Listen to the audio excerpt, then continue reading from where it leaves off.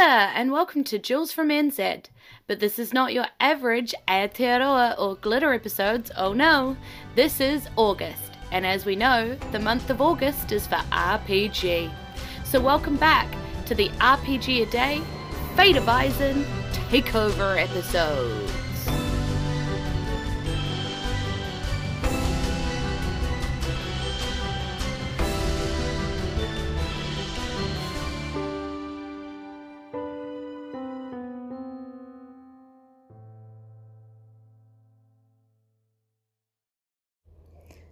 Day 10, trust. I want to talk about how trust went horribly wrong for our party in Fate of Eisen and how it changed the podcast pretty much forever. So when I say trust, anybody who has listened to Fate of Eisen would instantly think of the same person. His name is Trantis.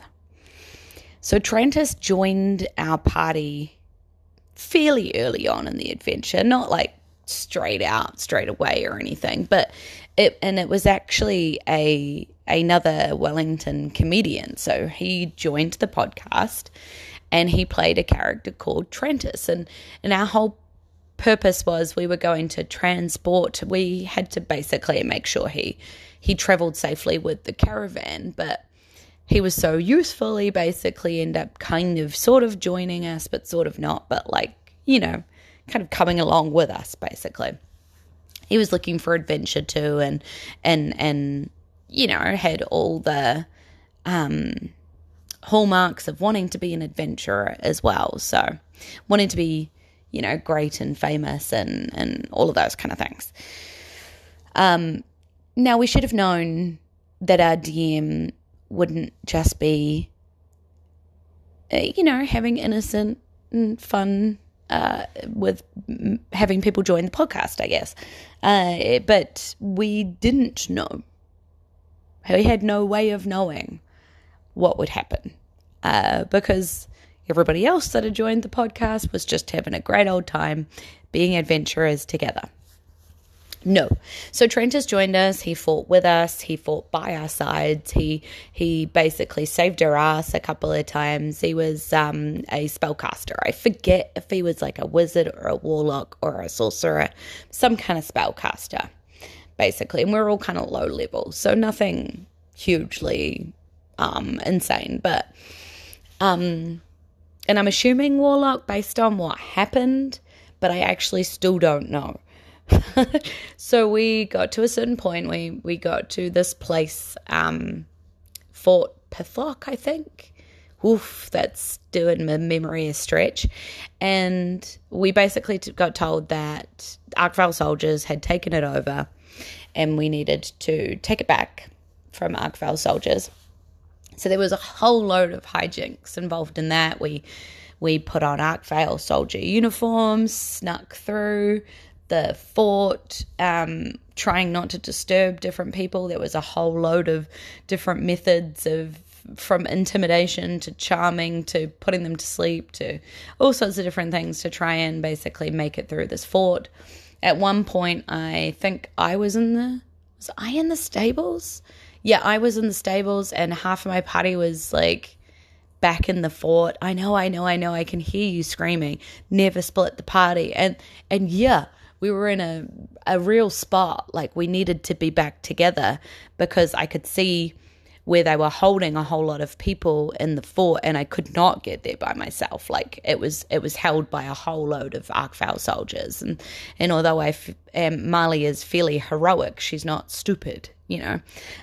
So she tried to call her party to her, basically. She did so by sending a mouse, because I have like the ability to convince small creatures to do my bidding, like do me a small favor as a ranger. And so she sent a mouse with a note tied to it. And the mouse got all the way to her party, found them fine and all of that. And then Bamfor, played by Oliver Scripps, beautifully said role played the moment where he saw the mouse and he picked up the note off the mouse and he opened it up and he can't read it because he can't read. And it was hilarious. Like, I died of laughter. He'd said it before and I'd just completely forgotten. So he just is looking at this piece of paper with random scribbles on it and has no idea what it means and continues about his day with no clue that I desperately need his help. So that was hilarious. But anyways, we get through the fort. We get up to this room where the trapped women, it turns out, all are. So the women that had been working in the fort, or around the fort, or whatever. And we were there to basically free them and make sure they got out. But instead of that, Trantis heard a voice in his head that told him to kill all the women. And so he did. And that's where the podcast ended. Like, that particular episode ended. So he just cast a spell and all the women went down. Like, and we were all just sitting there being like, what just happened? I was destroyed. Like, I was like a mess, not in like a I don't trust any of you guys, I'm going to throw a tanty and walk off kind of way. Just like, whoa, I did not see that coming. This is amazing. What a twist. This is crazy. Like, Marley is really upset. Like, she is really upset. She has just been betrayed in the biggest way. Because also he zapped all the women, and I cannot remember for the life of me what the spell was, but they're commoners, right? So they've got 4 HP, I think it is. So not exactly hard to take a whole bunch of them down. And then just bamfed out of there, just took off before we could even turn around and fight him. So we never even got an opportunity for vengeance for that happening, right? It all happened so fast, and we're all just sitting there afterwards, and you can hear us in the episode. We talk a bit about it afterwards. I'm just like, what? It's just there's a lot of emotion and recognition of that just being an epic cliffhanger of that we never saw coming and never knew any, was even on the cards.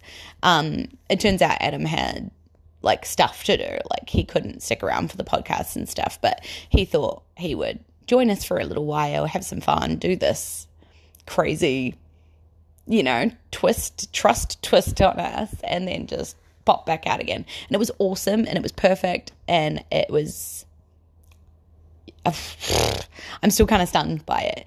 But basically, things have never been the same for the Apple Squadeth since that, because we just had, we were just blissfully unaware that that kind of betrayal could happen.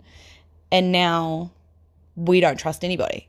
It's actually really hard to trust people. We'll initially interact with them and we'll be like, yeah, sure, we'll do you a favor and all of that kind of stuff. But we're not telling people things as much as we were, and we're not picking up friends, making friends with NPCs and trying to convince the DM to let us bring them along or anything. We're not doing any of that because we just don't trust anybody anymore, And that's interesting. It's interesting. I think it made the role play really intense, really emotional, just awesome. And I'm not saying that for all DMs out there that you should do this all the time, because holy crap, if you did that to the wrong party or whatever, I think people would be really upset. And we also got, just to clarify, we also got an opportunity in the next episode, because it all happened in 6 seconds, to try and save some of the women.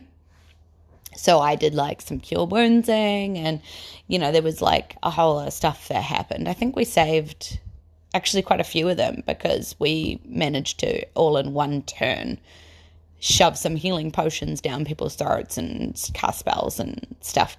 So we actually did, but we had a whole week to think about what we would do before, so it was quite good, because otherwise in the moment I think we would have missed that opportunity. So just so that our DM did give us a chance to try and rescue people, or try anyway. And we actually rolled lights out, I think I remember, and things just, happened. It was really good. But even if we hadn't had that opportunity, it still changed everything in the way that we play and stuff. So I'm not saying that DMs, I think, should do this, but they should at least consider ways to mess with that, like don't just trust me outright and stuff, because I could be messing with you. I could be doing this. I could be doing that, because I think it really made the role play deeper and made us question things and made us insight check and made us, we're just different players now, and I think we're better for it. So I'm still not trying to recommend that you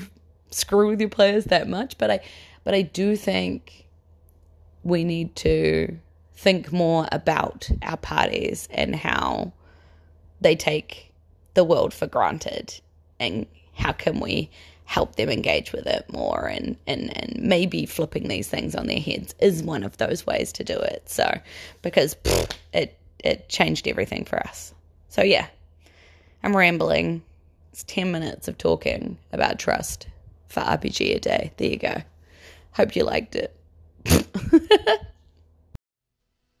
Kia ora, and thanks for joining me in this Jules from NZ RPG a Day takeover episode. I hope you're enjoying getting to know the Fate of Eisen some more. Tune in tomorrow for our next prompt. Thanks for my gems, James, Jason, Barry, Liren, KP, Ezekiel, and Joey. And a big thanks to you for listening. We'll be back to NZ and Glitter episodes in September, but August is for RPG. E noho rā ka kite anō. Goodbye, and see you again soon. Mwah.